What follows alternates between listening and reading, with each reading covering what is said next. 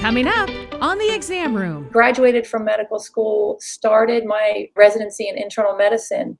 And that first year, I just became sort of frustrated and frankly depressed at the fact that my patients that I saw in clinic, they didn't get better. It was sort of like they were in the deep end of a swimming pool, treading water, and I was trying to throw them, flotation devices and just couldn't get them out of the water. And so for me, it was very clear at the end of that first year, I thought I have to do something different. This just doesn't feel good to me and doesn't feel right.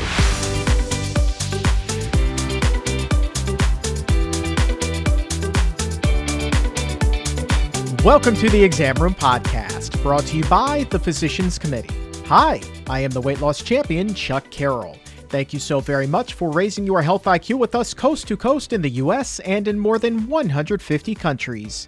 Hi to everyone listening in Bend, Oregon, Jamaica Queens in New York, and Kingston, Jamaica. Wherever you are, we appreciate you helping to make the world a healthier place. This is episode 58 of season 6, number 454 overall. And we have a first-time guest on the show today, a doctor who has quietly been an enormous supporter of the Exam Room and the Physicians Committee. Dr. Brooke Bussard is her name, and she has a new book out called Chew on This: Bite-Sized Stories of Nutrition. And the cool thing about this book is that it helps with something that a lot of us struggle with. And that's the idea of eating healthy, introducing it, or even a plant-based diet to people who are skeptical or just downright unfamiliar. I mean, think about it. How often have you brought it up and then you get the typical, yeah, but response? It's that immediate boom obstacle right there. Well, the book helps us get past that hurdle and hopefully make a difference in someone's life so that you can give an explanation for the things that people are curious or even stubborn about when it comes to healthy eating. Very cool book. But really, I think the part of the conversation that I most enjoyed is just getting Dr. Bussard's story. She's got a heck of a story. She's someone who went to a really well-respected medical school, the University of Virginia. And she graduates, she starts working, she's on the fast track to success, but very quickly she became disillusioned by what it was she was witnessing. So despite the fact that many considered what she had to be the opportunity of a lifetime, she decides to walk away. She walked away. And that takes enormous guts to do.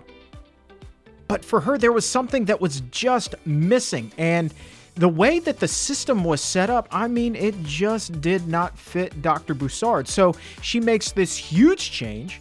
She takes a major leap of faith, and she never looks back. She trusted that there was a better way, a healthier way for her.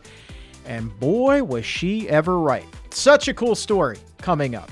And then after our interview, I have details for you on a brand new study that shows how making changes to your diet can turn off those so-called fat genes.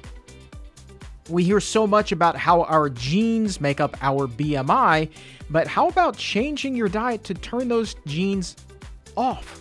Pretty cool. Interesting results there, and a little bit of understanding for those of us who have gone up and down the scale and up and down the scale our entire lives. I mean, who really hasn't struggled with their weight at one point or another? Am I right? Can I get an amen? Amen. But before we get into that, this is the last call, the absolute last call to join us in New York on July 12th for the Exam Room Live and in person. Join me, Dr. Neil Barnard, Rip Esselstyn, Dr. Robert Osfeld, Dr. Michelle McMacken. We're all going to be there to present the most heart-healthy night of your life.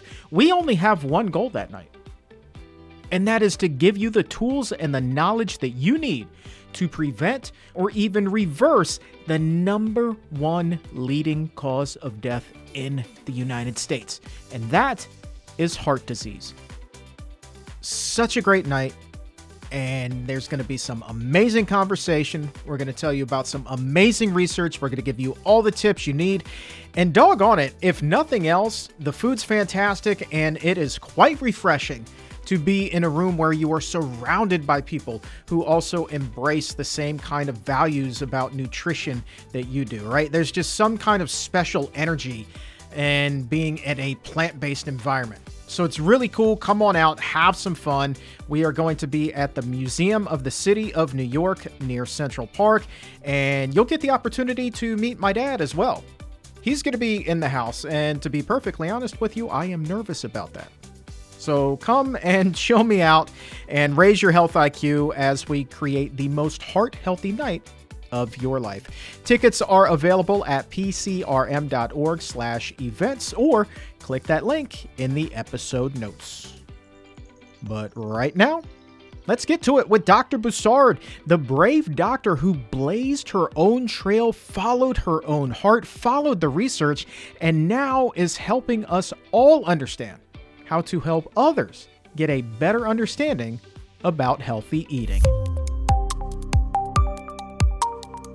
It is so good to see you here. Long overdue. Thanks for making the time. Thank you, Chuck. Thanks for having me. I gotta ask you, not a lot of people go to medical school, get ready to become a doctor, and then make that hard pivot into becoming a health coach. Before we get into chew on this, let's talk about that decision. What went into it? Well, Chuck, it really wasn't a hard decision for me. I think it was harder for the people around me, but it was very clear to me. I started med school in the 1990s. I was so excited about pursuing a career in medicine. And, those first 2 years you spend in lectures, anatomy lab, pathology lab, and you learn so much great information. I love, love, love the human body and thinking about the way that it works. And then in your third and fourth years, you switch and you start seeing patients. And you put in really long hours, you're sleep deprived, and you're looking for ways to, make yourself feel better, whether it's with caffeine or, swinging by the GI clinic to take proton pump inhibitors for, reflux, all of those things. And I was still enjoying seeing the patients and graduated from medical school, started my residency in internal medicine. And that first year, I just became, sort of frustrated and frankly depressed at the fact that my patients that I saw in clinic just, they didn't get better. It was sort of like they were in the deep end of a swimming pool, treading water, and I was trying to throw them, flotation devices and just, couldn't get them out of the water. And so for me, it was very clear at the end of that first year, I thought I have to do something different. This just doesn't feel good to me and doesn't feel right. What do you think is that disconnect with your patients? And we hear these stories all the time. What is this disconnect that's preventing patients from having, these types of turnarounds that it sounds like you as an up-and-coming doctor were craving and really wanting to see? Well, I think and I've heard you talk about it a lot on this show, is the lack of nutrition education in medical schools. I didn't have those tools at all. And when I shadowed my, residents when I was a medical student and shadowed the attendings, I really never heard anybody talk about using food as medicine. And I think that is such a large part of getting healthy that is overlooked. And I just, now I think in 2023 with work from the American College of Lifestyle Medicine and organizations like PCRM, we're really trying to get more nutrition education in the med schools, but it's too slow. I know. And to be honest with you, sometimes I feel like, we get insulated. I've talked about this on the show too. We get insulated in our lifestyle medicine bubble here. And I wonder if that kind of distorts our picture of progress that's being made.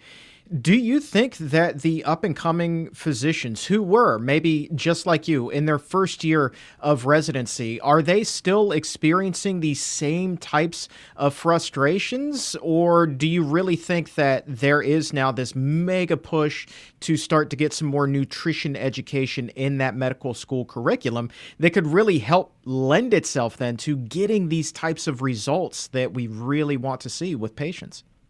Well, I'm an optimist, Chuck, so I am hoping that there is that push, and I'm hoping that there's enough information just in the world around us, books that are being put out, articles that are being written. I see articles, every week in the New York Times about, eating more plants for better health. And I think the more that our society learns about this and asks their doctors about it, or the young med students read about it and know about it and inquire with their attendings, I feel like it's going to grow organically. It's probably not going to grow straight out of a nutrition curriculum in the med schools. I got you. And speaking of curriculums, you went to school at UVA, correct? You're a Cavalier? Correct. Wahoo, wah. Wahoo. I mean, that's a pretty prestigious university there with a phenomenal medical school program. Did you feel like a bit of a black sheep, kind of, waving the white flag in terms of your plans to continue with residency and instead shifting and going into health coaching? Yeah, Chuck, it wasn't pretty. I think,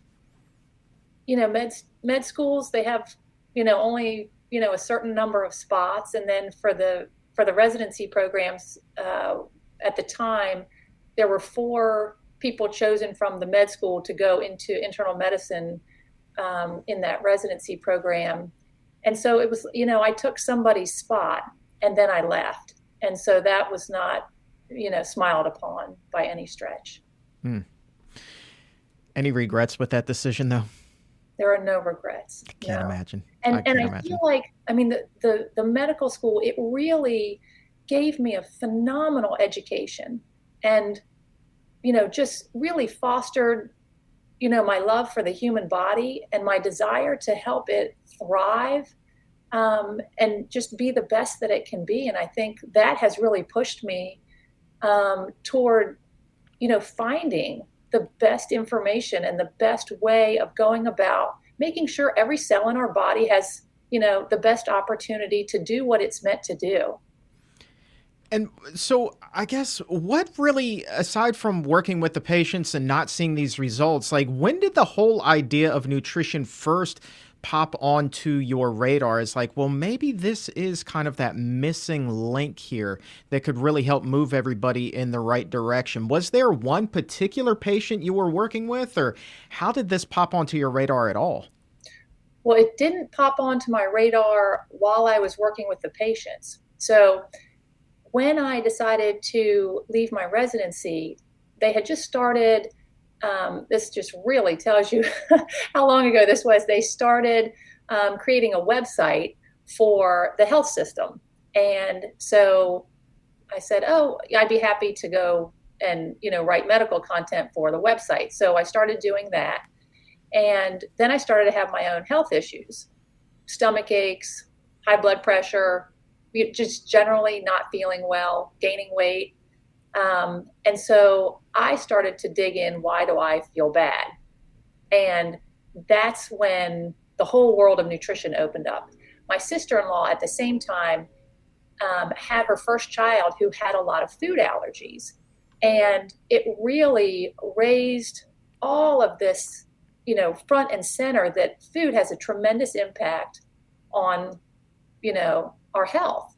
And so she and I together dug into a lot of reasons that her daughter was having rashes and having, asthma and allergies and things like that. And it really opened the door to learning about plant-based nutrition. And forgive my asking, but how old were you at this point when you started to notice that, hey, my health is kind of in decline here. I need to make some changes myself? Oh, Chuck, that was mid-20s, like young. Right. Yeah. And that's what really sticks out to me is like you would think mid-20s, prime of your life, tip-top health, great condition, like maybe we'll never be better another day in your life because that's when the bodies are supposed to be at their prime, or at least that's what we're told.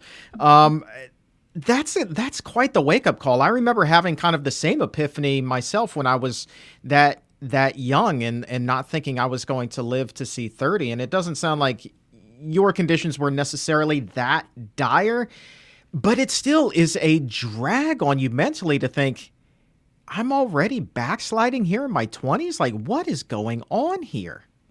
Yeah, it's interesting to look back. I mean, I feel better now for sure than I did when I was in my 20s. And I look back and I think, what was I eating?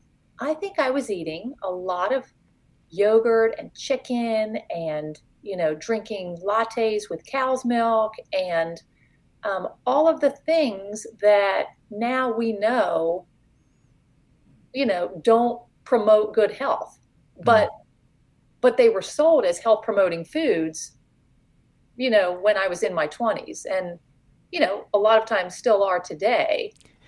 But we just have so much more information about them. They are. I'm curious, were you a nutrition, or I shouldn't say nutrition nerd, a research nerd? Were you always trying to keep up with the latest studies as they were being published when you were in your residency infancy, so to speak? And in med school, like I was known for being like the queen of resources. Like I would spend so much time in the library scouring for articles and studies and, searching PubMed for resources. And I have always really enjoyed that, actually. And how many of these studies do you recall early on that really focused on the connection between diet and diseases? Was there an abundance of them as there are today?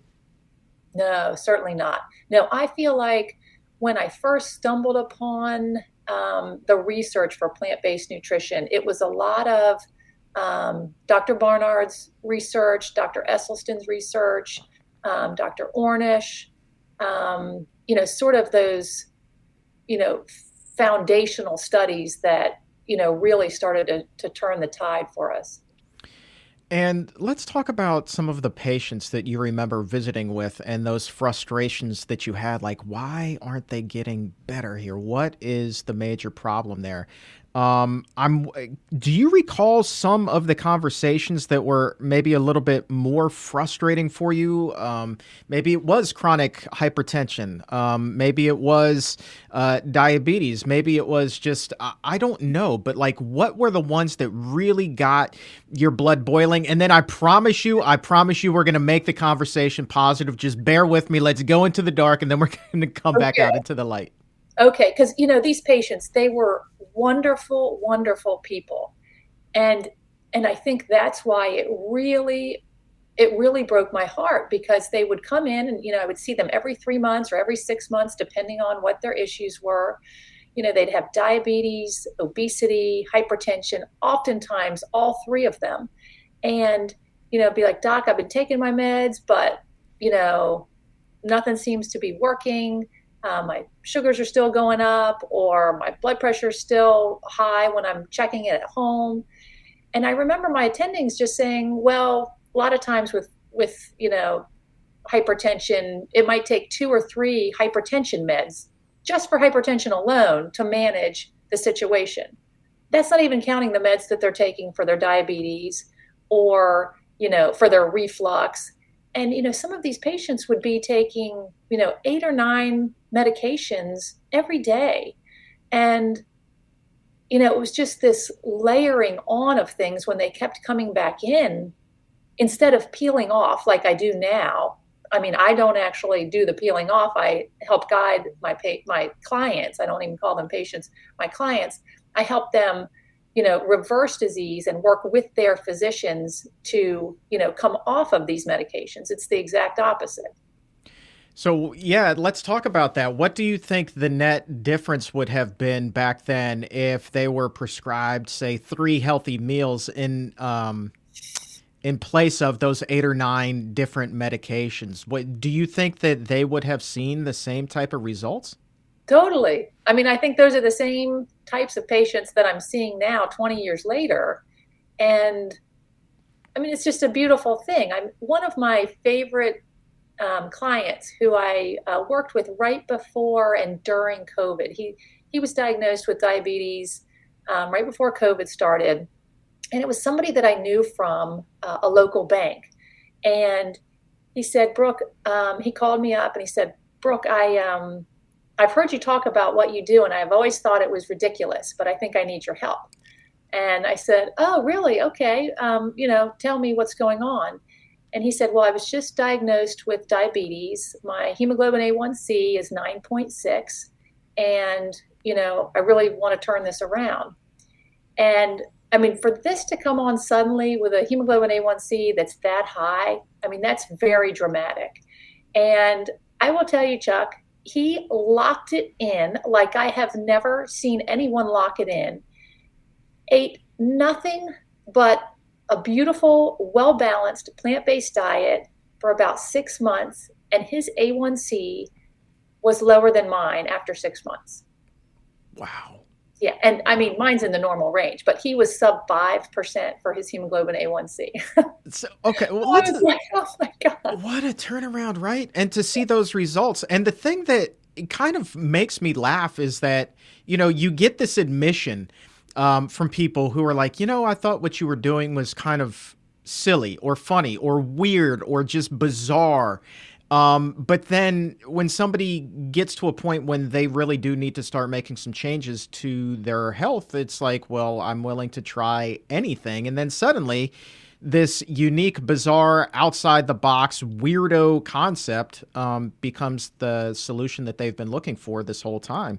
I guess my question is, I mean, how do we shift the conversation from kind of being this niche little corner of the health universe to really making it kind of mainstream and okay and accepted, and strip away that taboo and that stigma so that people really can draw this simple conclusion that it's what you put into your body? Start there. Like, how do we really just make it so accepted and not so stigmatized? I think we just keep doing what we're doing. I mean, I think we have over 300 Food for Life instructors now, don't we? Yeah, it sounds about right. Yeah. And so I think doing classes in the community, just growing it organically, I think can go a really long way. Once we sort of reach a critical mass of people, that's when you start to really shift the tide. And I think,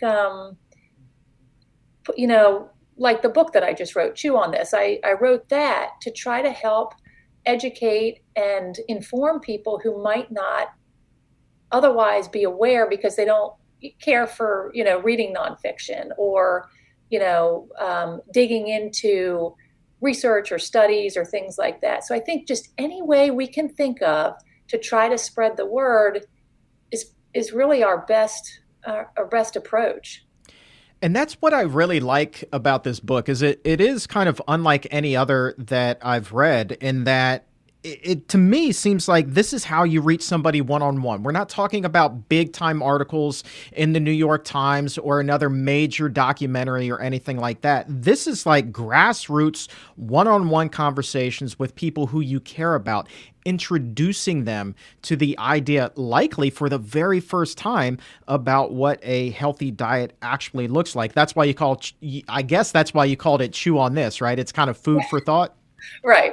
Yeah. So, one of the things that I gravitated to in the book initially was the chapter that you wrote on counting calories.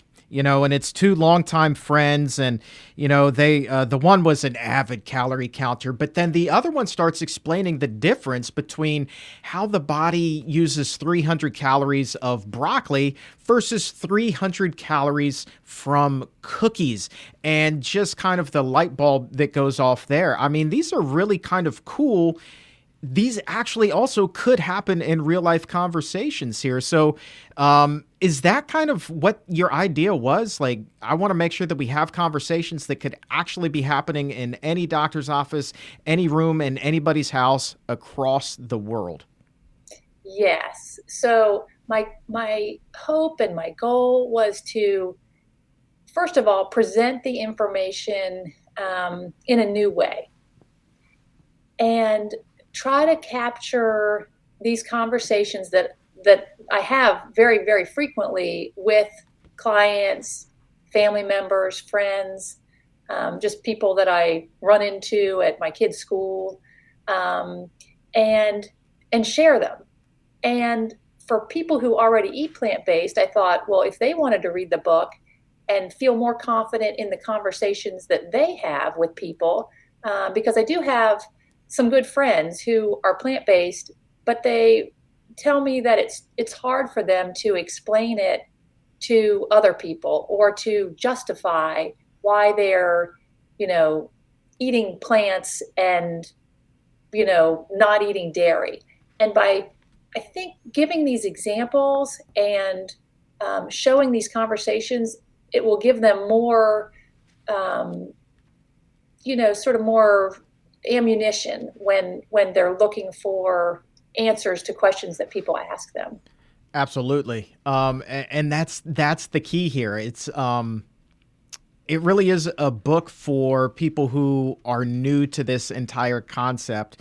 And as you said, for those of us who are kind of veterans in the health arena, how also to have these conversations to move the needle. Brooke, I can't tell you how many times I've heard from listeners and viewers, exam roomies who say, I just can't seem to get my friends and my family to understand what it is I'm trying to do here and why I'm doing it. And I think that this book, Chew on This, can actually really help in that direction. Were any of these conversations potentially based off of any experience that you had when you were a resident or during your time since then as a health coach? A lot of it is, my time as a health coach.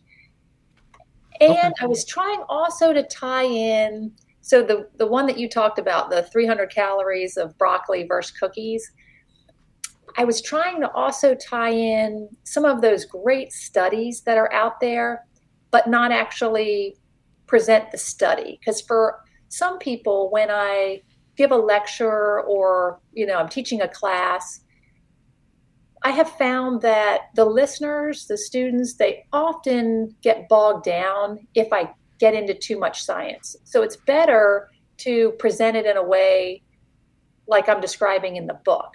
So in the back of my head, I'm thinking of, Hannah Kaliova's study on, plant-based foods and metabolism. I'm thinking of Kevin Hall's study where he looked at processed foods and, the difference in the amount of calories people eat when they eat processed food versus whole plant foods. I'm thinking of these studies in the background of my head as I'm writing the dialogue, if that makes sense. Absolutely, it does. And it was kind of refreshing to read one of these books and not see like 18 gajillion different studies like sourced in there, so you can go in there and like dive in and like really do a deep dive. This is like surface level introductory stuff, but that's what makes it so daggone powerful, in my opinion. I'm curious, how did you choose the topics that you did for the various chapters? I mean, protein, that seems like a given. Everybody's always wondering about that, no matter how many times you and I or anybody else who eats a plant-based diet talks about this. It always seems to be number one, probably the first question that comes up. That's why it's the first chapter. That's why it's the first chapter. But then inflammation was number 2. Did you put that there as the second because you feel like it is so important that people understand the concept of inflammation? Yeah, I think, as the science is showing us, inflammation is sort of at the core of a lot of these disease processes. And I think it's important for people to try to wrap their head around inflammation. And that's why I put it second. Yeah.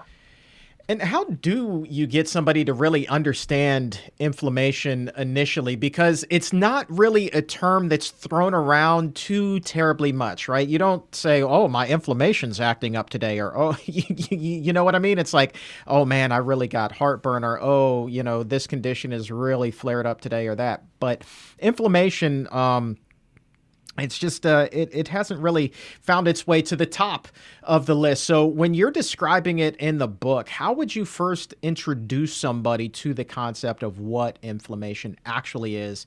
And then to that point, also how it's really driven much of the time by your diet. Yes, so that's why I start out that chapter. And I must say that Dorothy Wyndham did the illustrations for the book, and I was so happy to find her and connect with her. We had so much fun. And I started the second chapter, Inflammation, with a boy falling down the stairs as he was looking at his cell phone. And that's a story that happened to a friend of mine. Her daughter actually fell up the stairs while she was texting and broke her foot. This young man is falling down the stairs and twists his ankle. So I started that chapter with a form of inflammation that people can actually see, which is a swollen ankle. And then I tried to show people that you can have inflammation that you see, like a swollen ankle, or inflammation that you don't see, like what's happening in your blood vessels when you eat foods that irritate the endothelial cells that line your blood vessels. So I want people to understand that it's the same process. The immune system is trying to protect you.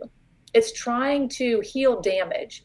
And so a lot of people, they think, oh, I want to have a better immune system. I want to have better immunity. But a lot of times they don't really know why or what that means.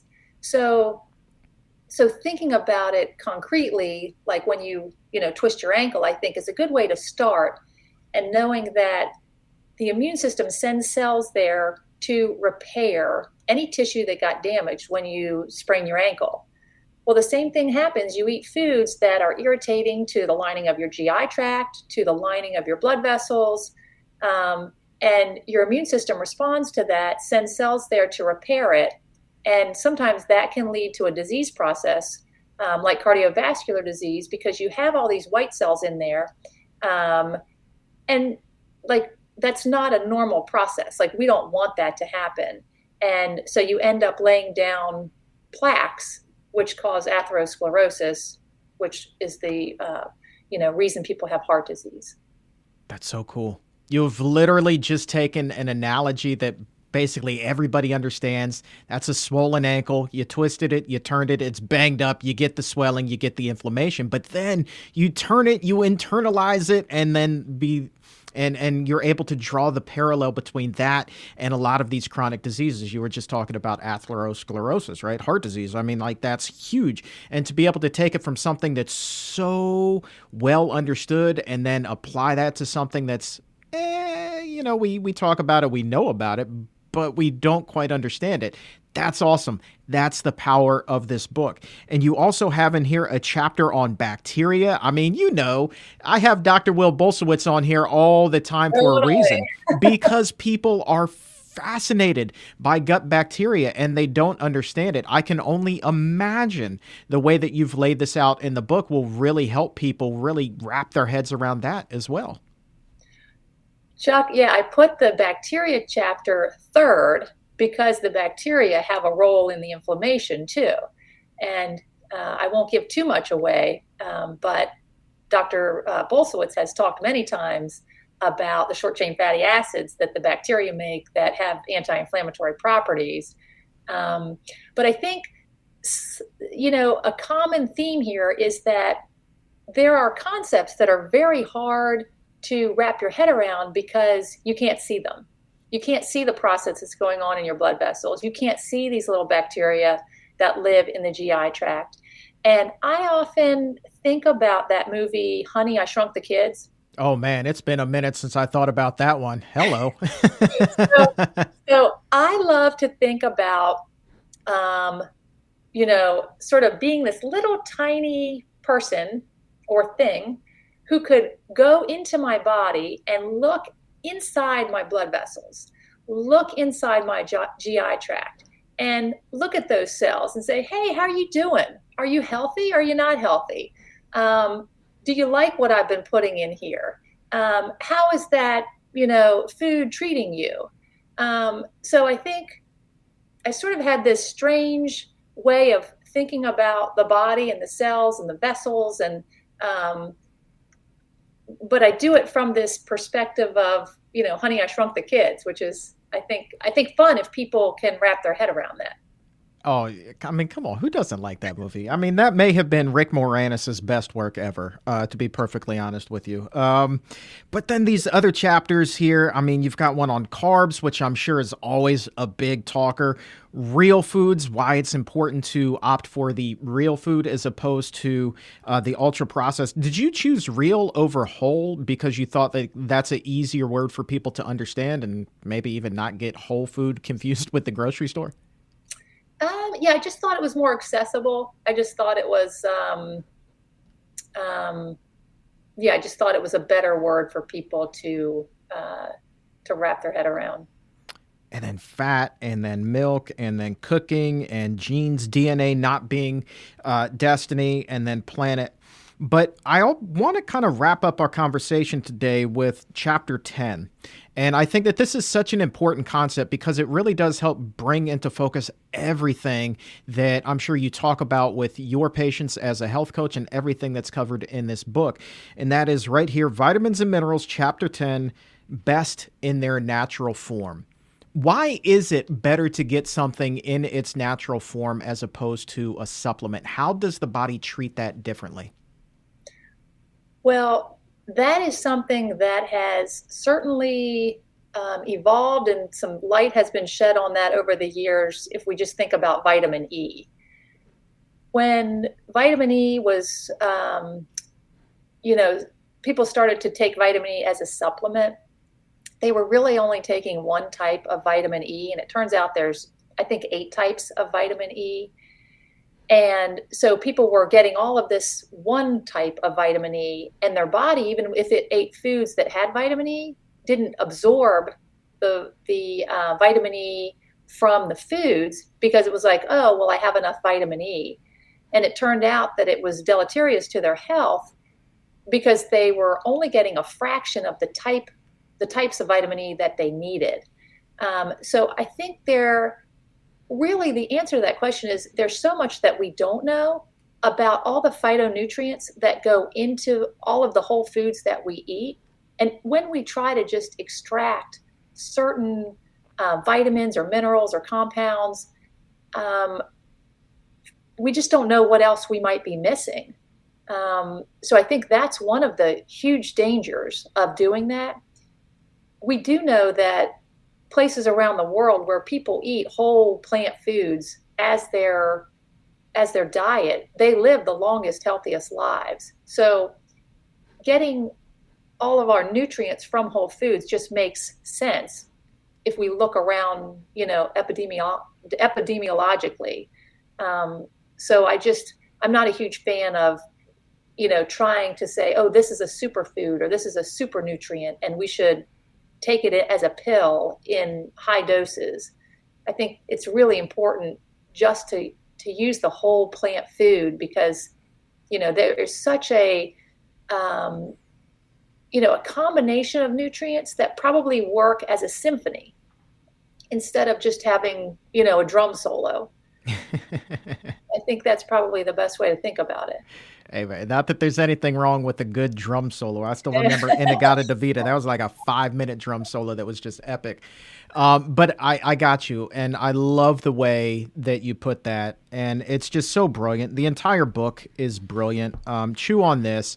We've dropped a link to it in the show description and in the episode notes. Definitely want to pull up your copy, get a copy. And you know what I love about this, too, is like I was reading this, and I was like, you know what? If this is something that parents wanted to speak to their kids about and introduce it this way, the way that the book is written, it's not on a level that will go over the child's head. Like, I would think that beginning, like, even as young as like the 6th or 7th grade, like a lot of these concepts can start to be understood when the child is young. And I think that that sets them up for a much healthier future as well. I agree, Chuck, and I'm glad that you think so as well. I really tried to write it on a level that was accessible pretty much from middle school till, the rest of your life. I think these concepts, it's not a book about dieting. It's a book about how the body works and how to choose foods that are health promoting and not health hindering. And so that was my goal, was, just to make it sort of an entertaining guide to healthy eating. I think that you nailed it. You're not talking up to anybody. You're not talking down to anybody. It's just right. It's kind of like Goldilocks and the Three Bears. Too hot, too cold, just right, Yeah. So I absolutely think that you nailed it. And so everybody go out and pick up your copy. Chew on this. Dr. Brooke Bussard, thank you so much. Congratulations on the release. Thanks, Chuck. I really appreciate it. It's your friend, Rip Esselstyn. Come get Playing Strong with me on July 12th in New York City. I'll be helping to celebrate an incredible 14 million downloads of the Exam Room podcast with the weight loss champion, Chuck Carroll. My doctor friends, Neil Barnard and Robert Osfeld, will also be there to make a toast to the most heart-healthy night of your life. Lower blood pressure, lower cholesterol, lower the risk of heart disease or even reversing it. Plus, foods and tips that will help get you to chart a new course to a healthier future. But to get there, you have to be there in New York City, the Big Apple. Don't wait, get your tickets today, and I'll see you on July 12th. Congratulations, Chuck, and now let's all get Plant Strong together. Thank you, Rip. Looking forward to seeing you, my friend.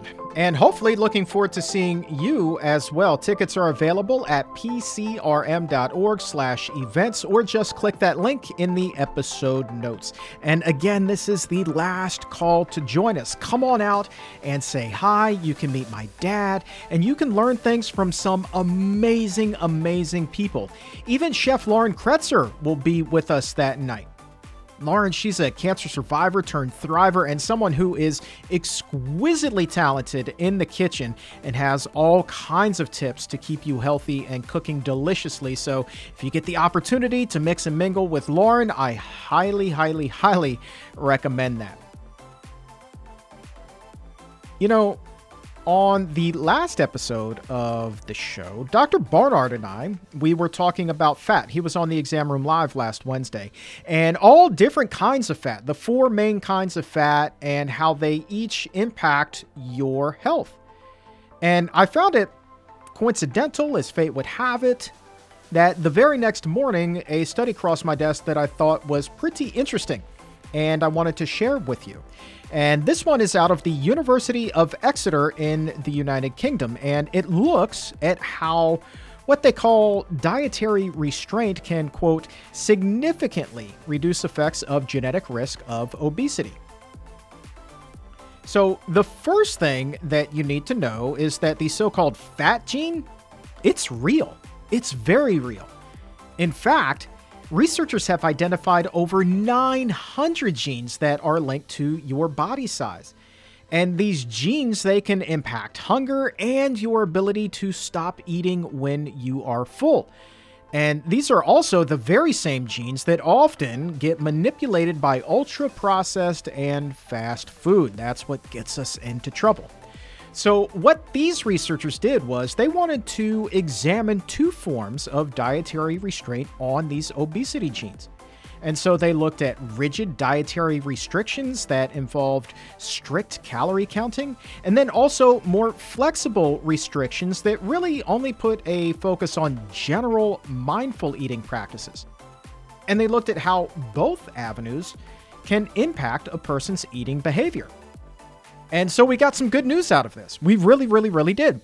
Both seem to have positive outcomes for reducing BMI scores among people who had obesity genes. And so what researchers did here was pull data from 2 massive cohorts in the UK that included close to 3,800 people. people between the ages of 22 and 92. And they looked at their height, they looked at their weight, and also looked at DNA samples to determine their genetic risk for obesity. And much to the surprise of absolutely no one, the study shows that the people who had the highest risk of obesity, genetically speaking, also tended to have a higher BMI. And much of that, researchers say, is because of what they call heightened levels of disinhibition and hunger. It's kind of a fancy way of saying an inability, really, to stop eating when a person is full or goes on a binge eating fest or is eating for emotional reasons.